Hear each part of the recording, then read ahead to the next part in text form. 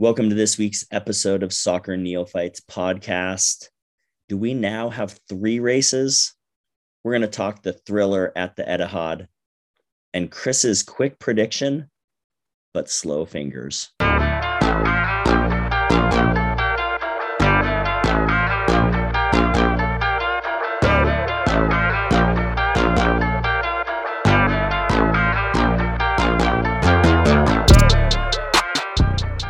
Gentlemen, how's it going? Hey. What up, Nate? Hey, guys. How's everybody doing? Doing all right. How are you doing, Nate? I'm a little under the weather, but pushing on. It just came on me in the last 15 minutes. So Podcasts will do that to you. It will. Yeah. Well-known fact. Well, guys, we had an exciting weekend of Premier League football. As I teased, we have a title race again. The race for 4th continues, and there's a relegation battle as well. Lots of interesting stuff to talk about, but we have to start with Tottenham City at the Etihad. My lock of the week seemed so secure. I finally got to pick City after all these weeks, and they let me down. I was coaching both of my sons, flag football quarterfinal match, which they won. So I did not get to see that match, but you guys were texting me. Yeah, obviously I've seen the highlights since then, but take it away, gentlemen. Chris, what you got? It was a fun match. It was a fun match. It had everything that you could possibly want. A lot of action back and forth. VAR decisions that potentially put points on the line, and then 2 90-plus minute goals, one crazier than the other, which was on a penalty. So it was those are the matches that I get to just sit back and watch and can kind of enjoy. I think especially for me, just wanting a championship race. I was definitely rooting for Spurs to win that match. So that was good. The fact that Spurs pulled it off in the 96th minute with a Harry Kane goal that kind of came out of nowhere. So overall, I mean, you couldn't ask for much more from the game. You kind of got a little bit of everything. It was really incredible that it's at the Etihad, right? It's not Tottenham. Tottenham doesn't even have that advantage. And City is just a team that I don't know if doesn't lose. Playing there is an advantage for anybody, considering they can't sell it out no matter who they play. I'm not sure if either stadium is. If either one sell out, strong advantage or disadvantage. Let's say it's a 51-49 advantage to City to play at home, but still, City's just a team that they don't lose. They haven't lost since October. So I guess it doesn't matter. It's irrelevant where they're playing the game, but haven't lost since October. Tottenham has looked good at moments, have looked really shaky and terrible at other moments. So I think they're in better form under Conte, but still no one could have predicted Tottenham to do this to City. And it was crazy too. I mean, even, we talked a little bit about the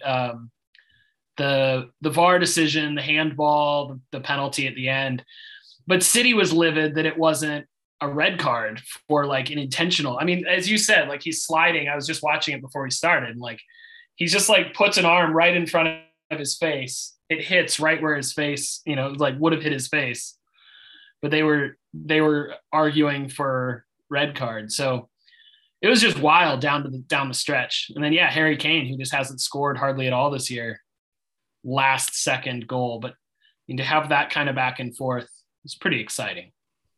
Well, and I even wondered too, watching the highlights, obviously, but the few runs I saw Harry Kane make, the few piece of action I saw with him, he looked like a man on a mission. It's almost is he auditioning? Is he kind of just pissed at the whole scenario and playing City brings it all up again? But he did he looked. Is he mad that City didn't sign him? Like, was there something that went down and he felt slighted, or? Yeah, I mean, he looked like Harry Kane of old for sure, at least in the clips I saw. Yeah, for sure. But most importantly, City dropped 3 points. Yeah, I mean, they haven't done that in a long time. As much as I want to see a title race, I'm definitely rooting for those 4 through 8 teams to lose. So I was pulling for a draw, which would give me a little of both, right? But so I was rather disappointed to see Spurs come away with the win personally as a Wolves fan. But yeah, I mean, Tim, we talked a little bit earlier today, but Liverpool had a nice comeback victory, if you can call it that. I texted both of you guys. I was watching Arsenal with Titus. I texted both of you like the big eye emoji with the score line of 1-0. Yep. And then Chris, what did you text back? I said, what are the odds on 3-1 final for Liverpool? And I pulled it up plus 1,200. I was putting the bet in. This is where I went wrong. Yep. I'm just a sucker for parlays. Yeah. And so I was trying to parlay 3-1 final score with Mane and Salah being goal scorers. But I guess you can't parlay live scoring on FanDuel, at least. I wasn't allowed to parlay live scoring during a game with like anytime goal scorers. So I was getting frustrated that it wasn't letting me parlay them. So I kept changing my slip. And as I am doing that, Mane scores and it's 1-1. And what feels like 42 seconds later, Salah scores and it's 2-1. And I'm like, you've got to be kidding me. Because I'm sure that the bet would have been like a plus 4,000 to 6,000 if I would have gotten the 3-1 totally and the Mane and Salah as anytime goal. It would have been an insane bet. And it would have been so fun to hit. And needless to say, we'll let you get into the details of it a little bit later, Tim. But Liverpool won 3-1. And yes, they did. Because I got greedy, I missed out on what was just an easy cash out for me. Well, I was rooting for a 3-2 or a 4-1 win so that you didn't have to live with that regret, because I know how that is. Sometimes when I miss a bet like that, I root for like my bet not. There's like the dual like feeling inside of you. There's the pride that says I want this bet to hit even if I don't win the money. But then you're kind of like, well, I hope it doesn't, so I don't live with the regret. Part of it is like I can just take the joy in knowing like it's in writing. It's in our text thread. I put it out. It's not like I'm just telling someone like, oh, I felt like that was gonna be 3-1. Like, no, it's in writing. Like I can prove that was what I said the final was gonna be. Well, now we can attest that you should have made that. It's immortalized on a podcast too. So now it's not just in writing, but it's also Chris. I feel like I won that 12 plus 1,200. I feel like you threw a hundy on that. Let's just say you threw a hundy on it. I did. Well, Tim, tell us a little bit about that match, and obviously there's huge significance for Liverpool and for the future of this rest of this season.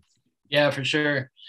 Well, I mean, what a weird game, right? I mean, playing against Norwich at home, you're expecting honestly a 3-1 win, right? Like that's, I think, coming in, and that was part of what was so amazing about Chris's was like it was in like minute 62 with Liverpool down 1-0, he said that, right? But like going into the game, 3-1 Liverpool's pretty like, that would be a pretty like understandable score.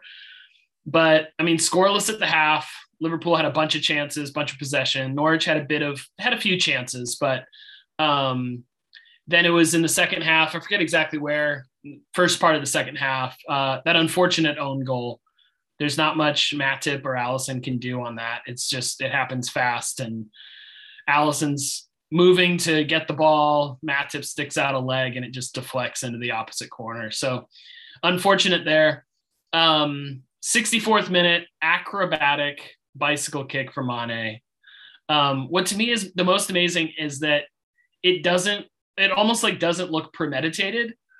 It seems like he's turned around and just kind of instinctually does things with his body that defy explanation. And he gets the ball he does things with his body that defy explanation in order to get to the ball. with the right timing, have the presence of mind to knock it where it needs to go. So I know he didn't hit it cleanly, but for me, that's goal of the week, hands down.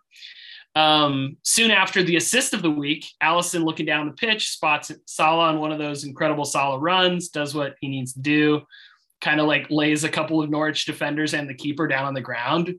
And then kind of a weak right-footed shot to put in the net.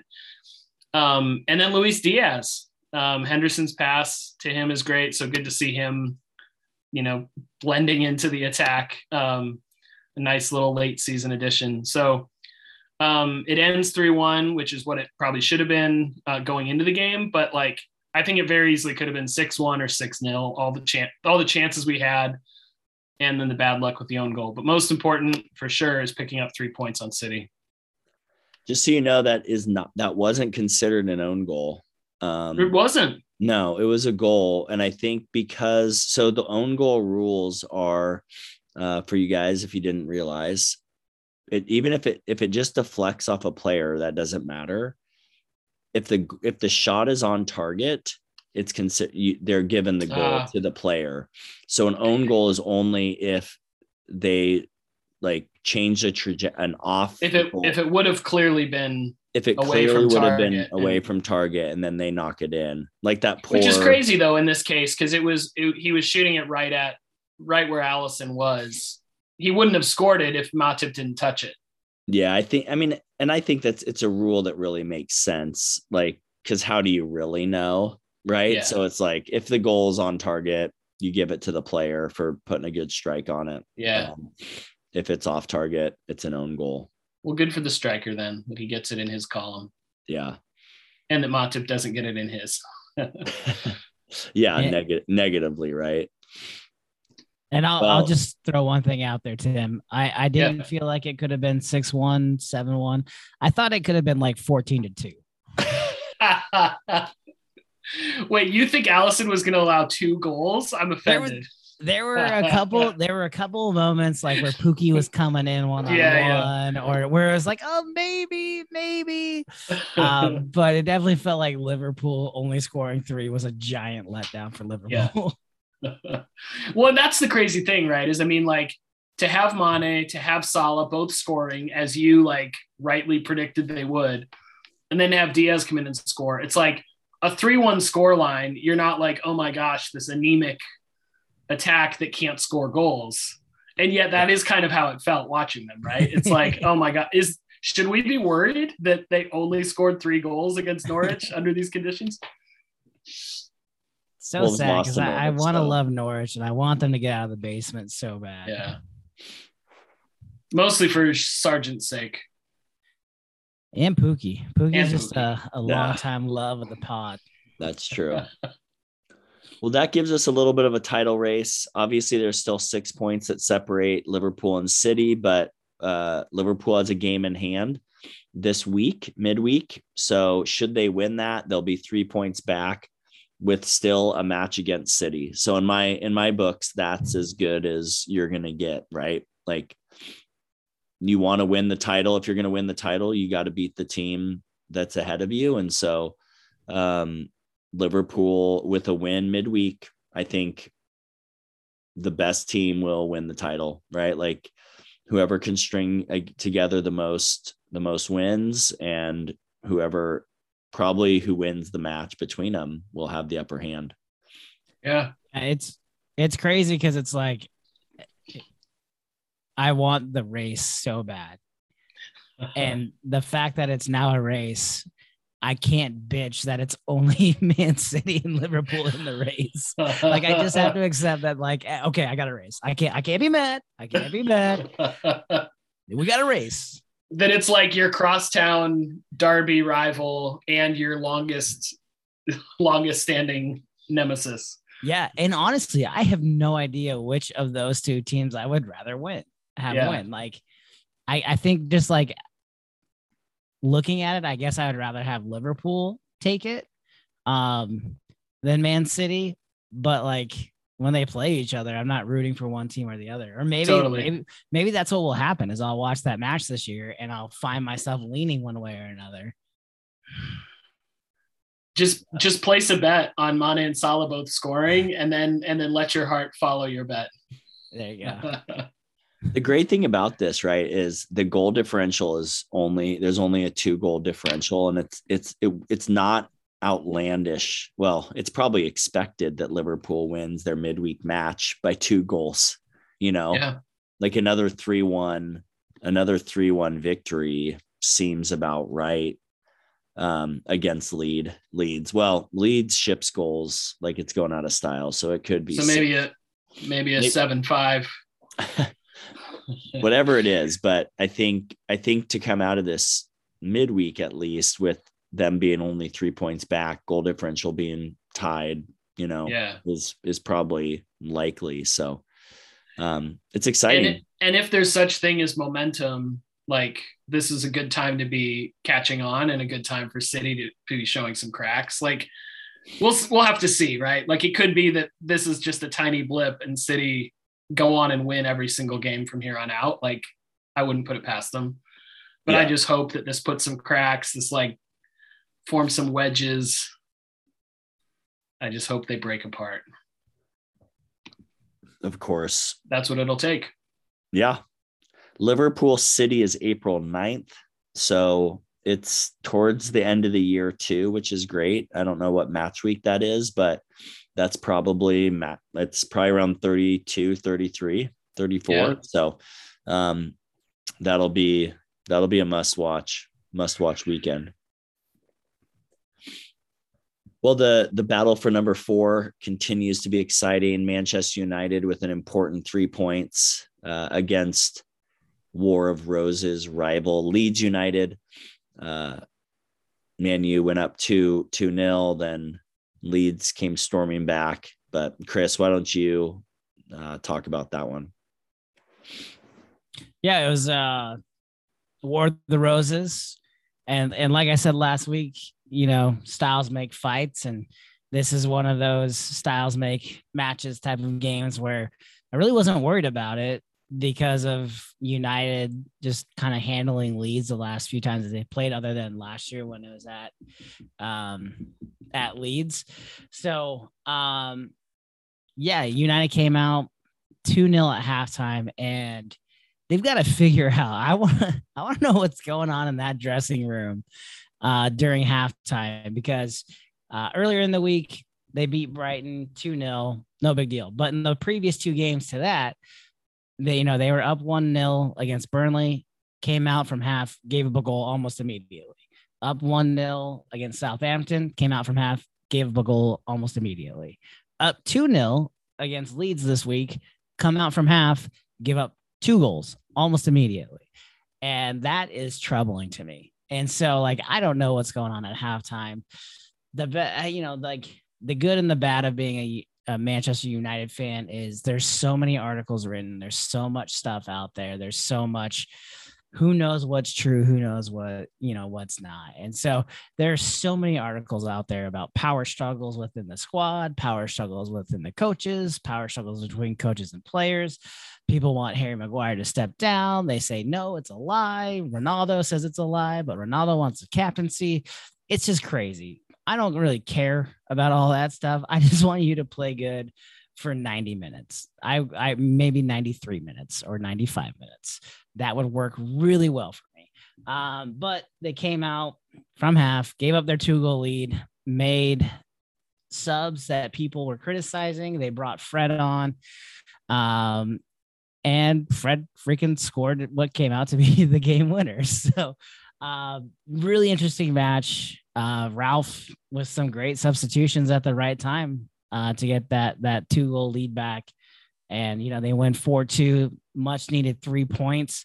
If you're just looking at the schedule, United hasn't lost in their last 5 Premier League matches. 3 wins and 2 draws in those 5 games. So you hope that the trajectory is going in the right direction, especially those 2 draws, against Southampton and Burnley could have been wins. So they're in the race for 4th. That's the reality of where they're at. And they need to play good. They've got, Champions League games coming up this week.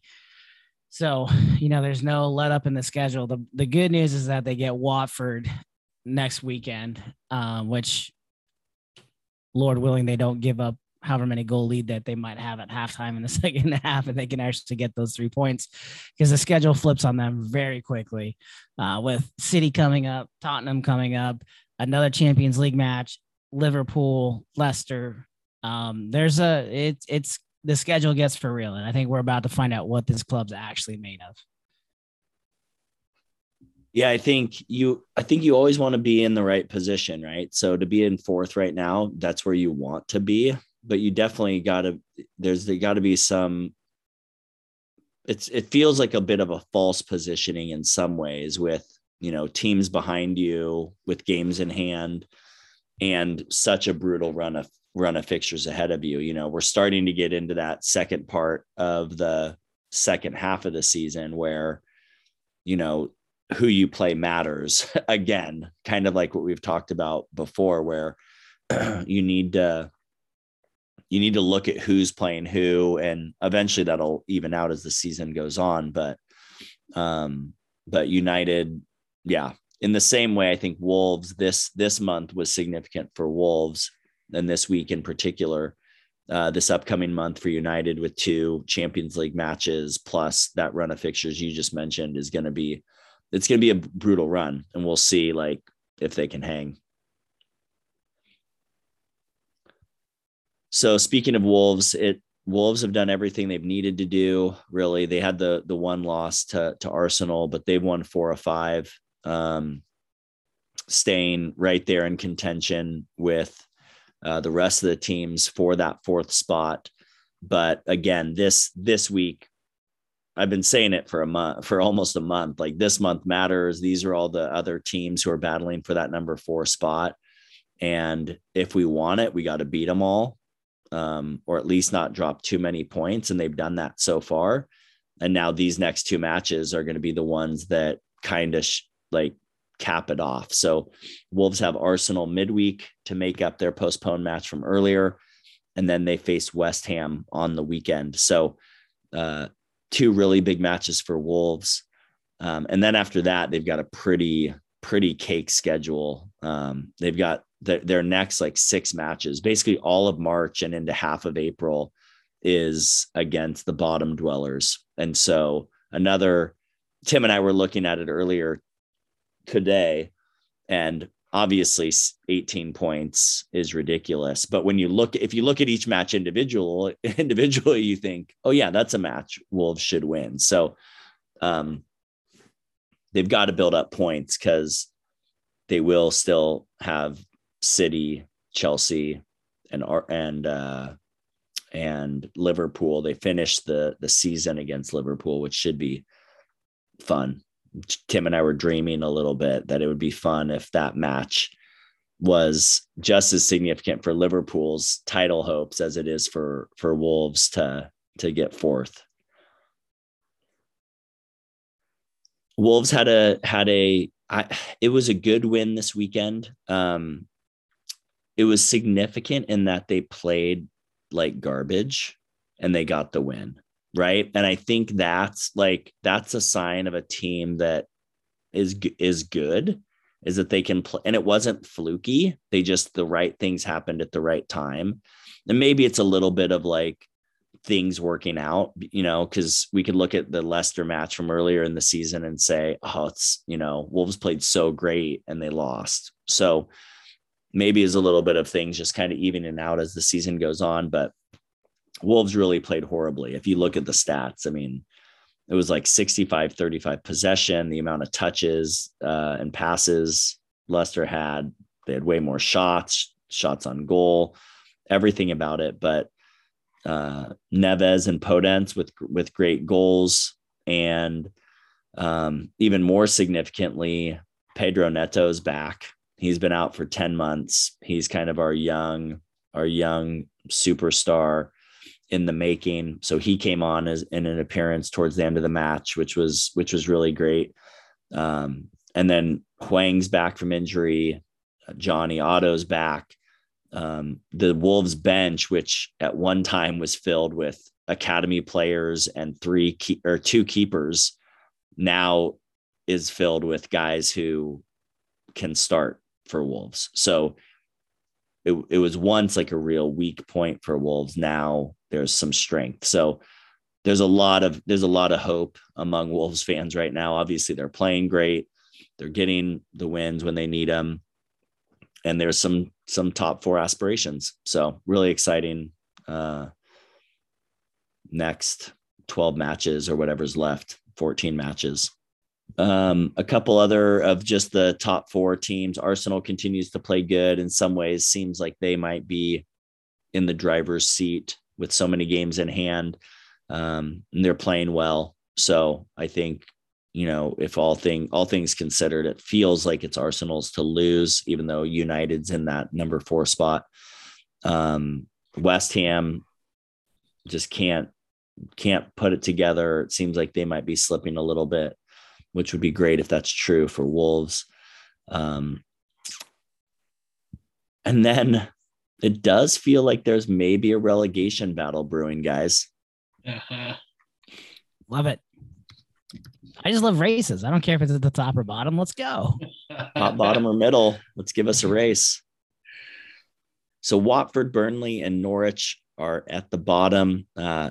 1 point separating all of them.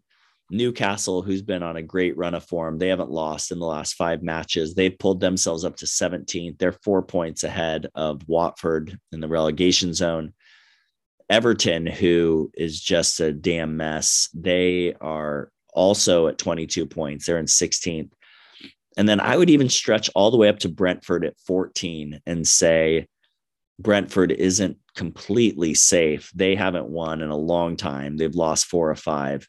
And they have 26 matches. So all the teams below Brentford have games in hand. And that's probably the most concerning thing for them.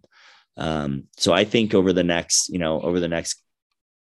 couple weeks, as some of these games in hand get sorted out, there's a good possibility we're going to see this 14 through 20 gap shrink a little bit.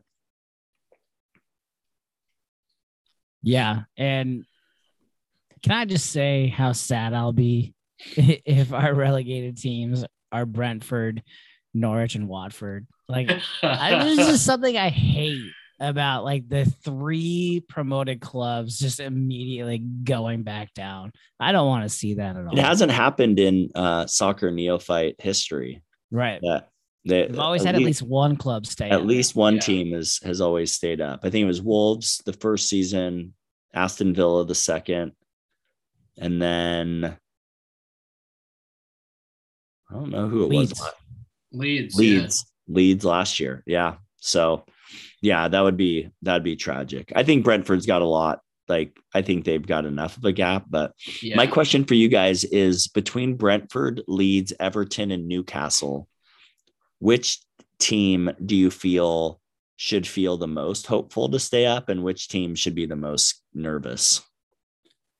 I would say with how Newcastle's playing and what they did in that transfer window, I think they added enough pieces and talent there to probably keep themselves up. So I'd be feeling best if I'm Newcastle. Leeds is a nightmare right now.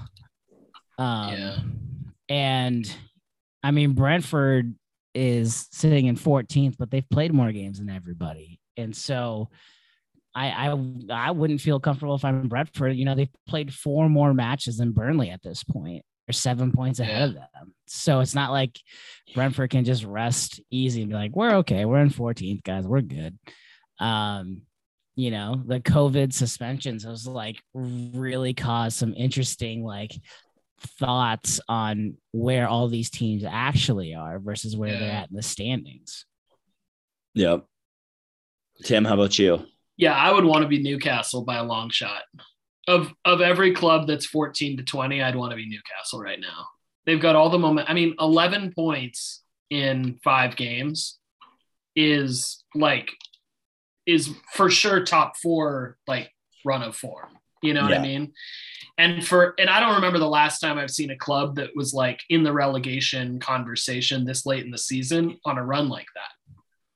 Generally, teams that are this far down are just this far down, right? There's only 3 teams to that point. There's only 3 teams that haven't lost in their last 5 matches, and it's United, Liverpool, and Newcastle. All right. Newcastle's coming for us. No, but I mean, like, if you look, one thing I sometimes have done the last few years is like, you look at, it's like a kind of a rule of thumb. If you look at matches played and points, and if you can like double the matches played, so like if your points are double the matches played, if that makes sense, you're pretty good shape for top 4. And if you average a point per match played, you're generally safe from relegation. So it's totally like just a rough rule of thumb. Does that make sense? Yeah, that's great. And so when you look at that, like you see just how rare points are for relegation zone clubs. So even Burnley, that's only played 22 games, it's kind of tantalizing to look at that and say, they've got 4 games in hand on Brentford, right? But they're averaging well under 1 point per game. And so what it would take for Burnley to leapfrog Brentford in 4 games is like it's like a long shot, you know? Yeah, that's so, when we're talking. So I think so. All the more to say what Newcastle has done the last 5 games. And I don't even know if you go back further than that. I'm just seeing the last 5 here. I don't know what their, 6-7 games back were, but that's incredible what they've done. So, and it's not a fluke, right? To Chris's point, they brought in Trippier, they brought in some other guys. They're just looking really dangerous. So, well, and that's what I find. I mean, what's interesting is when we're talking top 4, right? And I'm talking about Wolves, like, hey, it's realistic over the next 6 matches for them. It's not realistic, but when you look at it, you think, oh, they could get 18. It's possible. Yeah, it's possible. But that's, I think, the difference here, right? Is when Burnley has 4 games in hand, they probably have to hope for like 6 points out of those 4 matches. That would be a miracle. Right? And that only gets them so far. So they've got to get 3 draws and a victory, or, some of these teams are trying to draw their way into safety. For sure. And we haven't really touched on them. I think we've talked about it over the past couple of weeks, though. But like, I still can't quite wrap my head around the fact that Everton is down there. And here's what's even scarier, because I mean, they're in 16th right now, so they're barely out of there, and they got a couple of games that they got to make up, but their schedule sucks. Like, listen to this. Okay, they've got City this weekend. Oh man, that's tough. Coming off a loss too. Yeah, City coming off a loss to Southampton. They got City this coming weekend. Then they've got Spurs, Wolves. They play Newcastle, who we just talked about. They're playing better than Everton for sure. Then they get Watford, so they got a little bit of a break. West Ham, Manchester United, and Liverpool. Like, man, that's brutal. By April, they play Liverpool on the 23rd.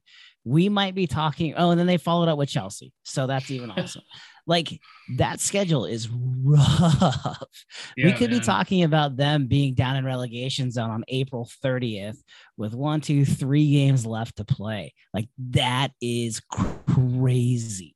Well, that's for the club that's never been relegated, huh? Yeah. That's the team that I would not want to be right now, because there's like the psychological aspect, right? Where you've always been safe. You've always been able to stay up.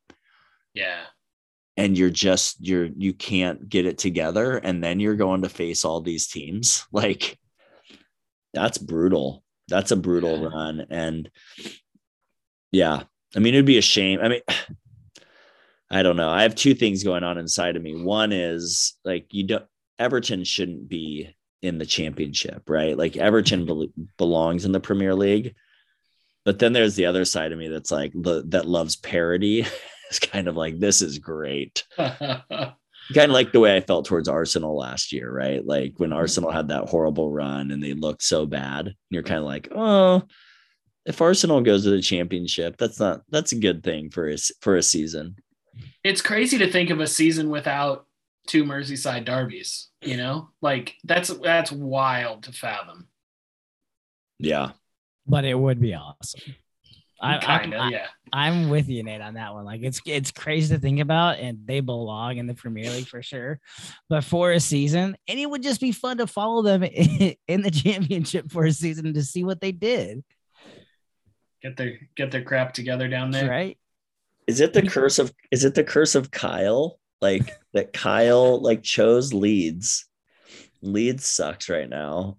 And Everton was like his other team. And Everton is so far down too. But Leeds is also like, that's the other thing. It's like, it blows my mind that they're playing so poorly. I mean, Bamford's out. I think they've had some other significant injuries. And just obviously the Bielsa style of play, like wears guys down. But they've got, I mean, Rafinha, he is so much fun to watch. And we haven't even talked about Rodrigo's goal. He had this, we were talking this earlier, like this like crazy cross. And then he was just startled to see it go into the goal.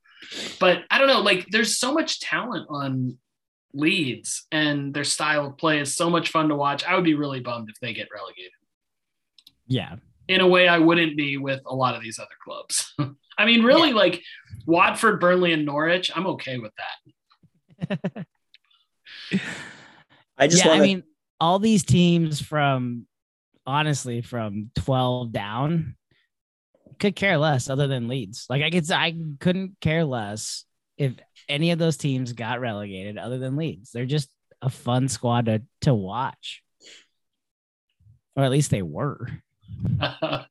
The other team I wanted to just mention briefly before we move on to some of our regular segments, but I just want to talk about Southampton real quick. Southampton is on a really good run of form. They've been playing solid. They're up to 10th, which I picked them to get relegated. They lived towards the relegation line for quite a while, and this is what we know about this squad over the last few years is they're very streaky and they win a ton in a row and they lose a ton in a row. And right now they're on one of those winning runs of form. And I like Hasenhüttl, and I, in some ways, like have a little soft spot for these guys. I remember in the preseason uniform conversation, I think Nate, you made the point, like the stripes with the arrows pointing down, wondering if that was a bad omen. Yeah, but it's not. It's not. But I think there are up and down arrows. So the fact that they're in 10th is maybe like a perfect like manifestation of their kits. That actually feels more like Everton. Everton should have the down and the up arrows because they kind of seem at war with themselves, what they want to do. Yeah. Yep. Well, while we didn't have a red card this match week, we did have one midweek in the United Brighton game. Lewis Dunk with a denial of a goal scoring opportunity. He gets the straight red. I thought it was a bit of a weak call. It looked like he just kind of ran into the guy. It didn't look like it was intentional, but seemed like a yellow, but they gave a red. Well, they gave a yellow. Oh, and then the VAR got involved. That's right. Had the ref look at it, and now it's a red. Yeah. So that was our red card for the week. It looked, if I can just say really quick, it looked like it was kind of like unintentional collision. But then at the last second, Dunk was kind of like, I'm going to make sure this guy doesn't get up with the ball. Because if he hadn't touched him, he gets up and it's an unimpeded goal, right? Like, So, but it happened very, very fast. And so if that's what Dunk was doing, it was really quick thinking on his part, right? But maybe he was banking on the idea that's like, look, it was an accidental collision. We got tangled. There was nothing in it, but slow-mo from enough angles and it'll change people's mind. Brighton's not getting many mentions on this podcast. They don't really need to. They got smoked by Burnley this weekend, 3-0, which doesn't happen very often, but they're going to get back-to-back mentions because Yves Bissouma has a great looking hair mustache combo right now. Maybe he's had it all season, but I don't know if I've watched one Brighton match. Dude, I gave him a shout earlier in the year when he had like teal dreads to match their alternate kit. So this is a new look, but now he's got a mustache. He added that. Have a stash. So that's looking good. Goal of the week, Tim. We know you were touting Mane's it was Hanging in the nice. Louvre. I didn't get to see it. I just saw your screenshot, and then there was a little bit of banter on our text thread on the weekend between I Chris. stand by what I said. And I do think I side a bit with Chris. It was nice, but it doesn't look very it just doesn't look elegant. Like Yes. it looks like he just kind of flops his body around in a circle. It's an effing bicycle kick. I know, but You're talking it down. No, I'm just saying, like what you said and then what Chris said, I had to like take those two pieces of information to the goal and decide. So this was VAR, and then you overturned the ruling on the field. Yes, I overturned your ruling. Yes, it's a bicycle kick. Yes, it's still probably goal of the week, but the Louvre is a bit, that's I think what put it over the edge, is like it wasn't beautiful. It wasn't beautiful. See, my goal in saying hanging in the Louvre is to then get it down to Soccer Neophytes goal of the week. So it sounds like maybe I've accomplished that. I don't know if Chris has another one. He could probably go in the Phoenix Art Museum. There you go. The modern art wing. You touched on Rodrigo's cross goal. If that's intentional, and I don't think I think it was a cross, and Nate and I kind of talked about it a little bit earlier. If that's an intentional shot from down there, that's an incredible goal. It's so good. But it's not. I mean, I don't believe it's actually intentional. Yeah. And again, I'm not trying to take anything away from Mane's goal. Like super athletic, even to get your foot on that. Like you're not going to hear anything from me. None of us could do that. No, that's a talented man scoring a goal. It just wasn't the prettiest bicycle kick. He barely gets a piece of it. It actually shoots right at the goalie. He just doesn't close his armpit to make the save before it goes in. So don't bring armpits into this work of art. I'm not trying to take anything away from that goal other than I hear you. Say, it certainly was not the prettiest bicycle kick that you're posting in the Louvre. Not even the bathroom in the Louvre would get that one. It may have come off his shin, right? To be fair, like it looked like it kind of like hit his shin and his foot kind of. So I'm with you there. I think like it seems to me that the bicycle kicks that I've seen, that like the ones that get shared from whatever leagues or international competitions, you see a cross come in and you see a guy like, I know like Gareth Bale has done some, right? So you see his eyes light up. He takes steps to position himself, throws himself in the air, and it still takes incredible athleticism and intuition and all that stuff to do that, and timing. But that's what I think is almost more impressive about Mane's, is it's like how last minute it was. Like he wasn't setting up for a bicycle kick. He was just like, I'm going to flail my body in this weird way. And it just like completely upside down. So I'll take nothing away from it. It was a goal. Yeah, it was a goal. It was a goal. You also mentioned Allison's assist, which that's always beautiful. But I thought the best assist was Bruno running up the middle. He does this little flick over his shoulder. I don't even remember who scored that goal, Chris.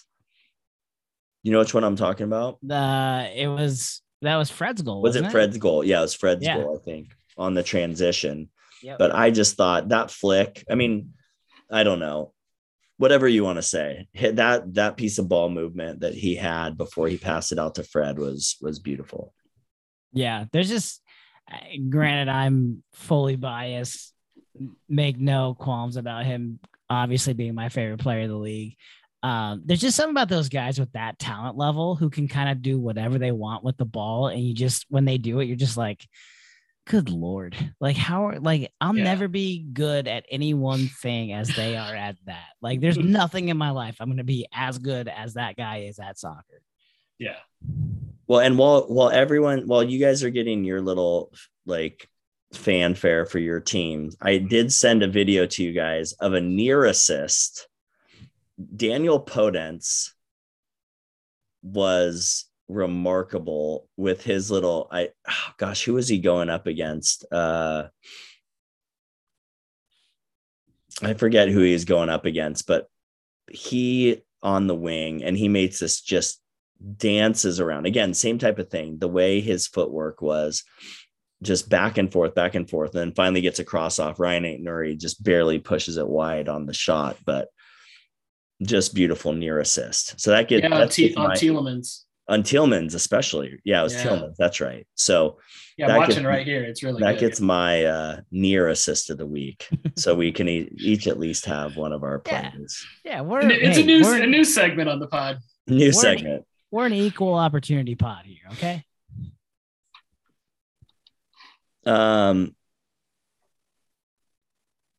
Did we talk about, so this is the problem of talking before we record. Did we talk about Harry Maguire's slide on the pod already? Or did we talk? Not. All right. So for celebrations of the week, I have one celebration of the week that I wanted to highlight, and then also trash talk of the week. But celebration of the week, Harry Maguire, I saw, which my disdain. Well, maybe all of our disdain for Harry Maguire. He's on the Kyle Walker squad of hatred.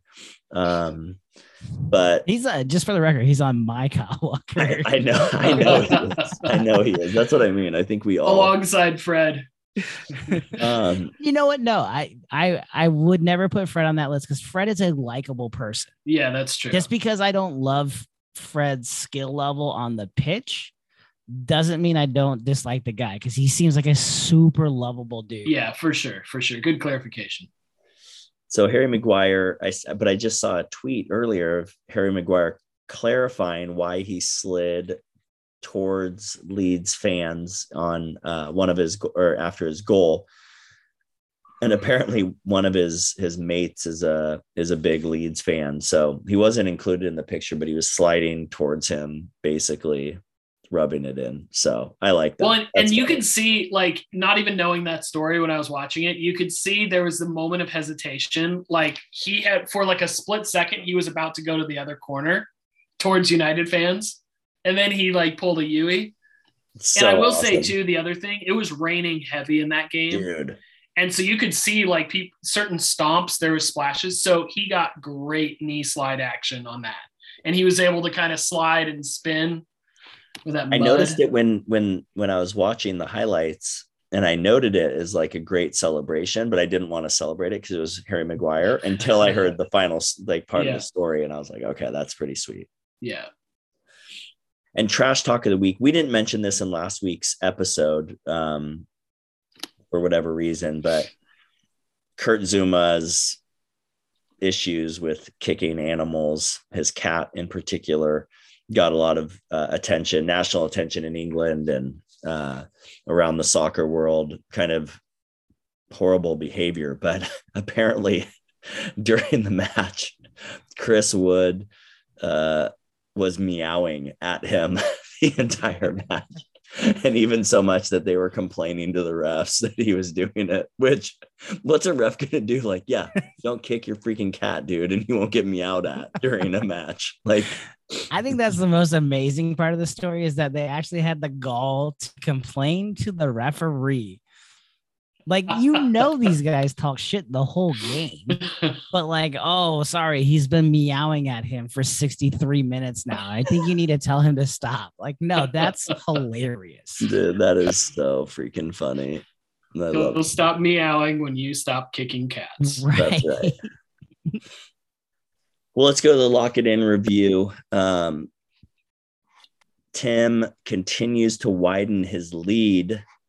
Tim got 2 victories this week. His United over Brighton makeup pick midweek, and then Arsenal over Brentford. That brings him to 18-7. Wow. My slide continues. I finally got to choose City, and they let me down. I dropped to 15-10. Tim has a 3-game lead. Feels insurmountable at this point. And Chris falls back to 500 with West Ham. He picked West Ham over Newcastle. That was a draw. He's at 12-12 with a game in hand, which will get made up this midweek because he took Liverpool over Leeds earlier in the season. And Chris, who are you going with your other pick? Yeah, I love this week. I love this week because I get my Liverpool over Leeds feels just better today than it did when I made that pick. So that's awesome. But guys, I made a tactical error, and that tactical error was I got to the bus stop and I got off and I started walking and I went the wrong direction, and realizing that I needed to get back on the bus to get to where I need to go.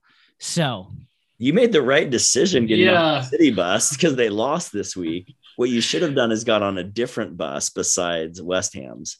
yeah, well, but I got off that bus a couple weeks ago. Yeah, you did. That was the tactical error. So we're getting back on the bus. We're You're pointing getting in the back right on. direction. You're getting back on the city bus, but the city bus seems to have some engine trouble. So we'll see how that journey to the office goes for you tomorrow. Yes. But either way, guys, I'm taking Manchester City over the struggling Everton. Fair enough. Well, because there are only 8 matches, there's matches midweek, of course, but there's only 8 matches over the weekend because the Carabao Cup final is this weekend, Liverpool versus Chelsea, which is very unfortunate because I don't get to choose from those teams. City's already taken, and the rest of the matches are very close, challenging matches. I almost took Newcastle, and even the teams that I would want to take are on the road. That made it more problematic. And I took a step back and I just thought, what team's in great form? What team is in less than great form? And I decided to go with Wolves over West Ham. I know it's risky, but all the matches this week are risky after City, Everton, out of the ones we can choose, of course. So I'm going Wolves, West Ham. Feels risky, but it's all that was left. Tim, who are you going with? Yeah, I'm going with Tottenham over Leeds. I don't really have much to say about that, except for that's what I'm going with. I don't feel great about it. I never really feel great picking Tottenham, and I don't root against Leeds. But it seemed like the best choice available to me. Yep. You did consider West Ham over Wolves. I did. Yeah, I asked you if it was allowed to pick the opposite lock, and you said it was. It is allowed. It's happened. It's happened this season, I think. Yeah. I think I did it with Kemi. Do you guys remember Kemi? He was I do. He was our neophyte the whole Yeah, I do. Yeah. Okay. He's a good guy. He is. He's a great guy. He's more concerned with Little Debbie snacks than the podcast these days, but that's all right. I can't believe you guys don't like Swiss cake rolls. No. They're so good. I'm not even a chocolate guy, and they're so good. I mean, I would eat them if they were here because I love desserts. But if you laid out like all the Little Debbie snacks, they would fall very far to the middle, probably the middle. No, I don't think I've ever had a Little Debbie anything. Yeah, in Pennsylvania, there are these things called tasty cakes. Tasty cakes. Yeah. Tasty cakes. Cake with a K. Yes. Tasty cake. I have to be honest. I married a woman from Philadelphia. Okay. I heard for years about how amazing tasty cakes are. I had tasty cakes. Did you go to a Wawa or a Sheetz? In Philadelphia, from a Wawa. And I was like, yeah, these are fine. Yeah. All right. But Chris, I'm not going to fight you on that. I'm going to pick my battles. I'm going to defend Mane. I'm not going to defend tasty cakes to you. Yeah. I didn't say they're bad. I was just like, they didn't live up to the hype, but I'm kind of with Nate. Like, I love desserts and I have a sweet tooth. Yep. So it worked out well. But yeah, I would much rather have like some of the Little Debbie stuff that we were going back and forth on Twitter today about than I would a tasty cake.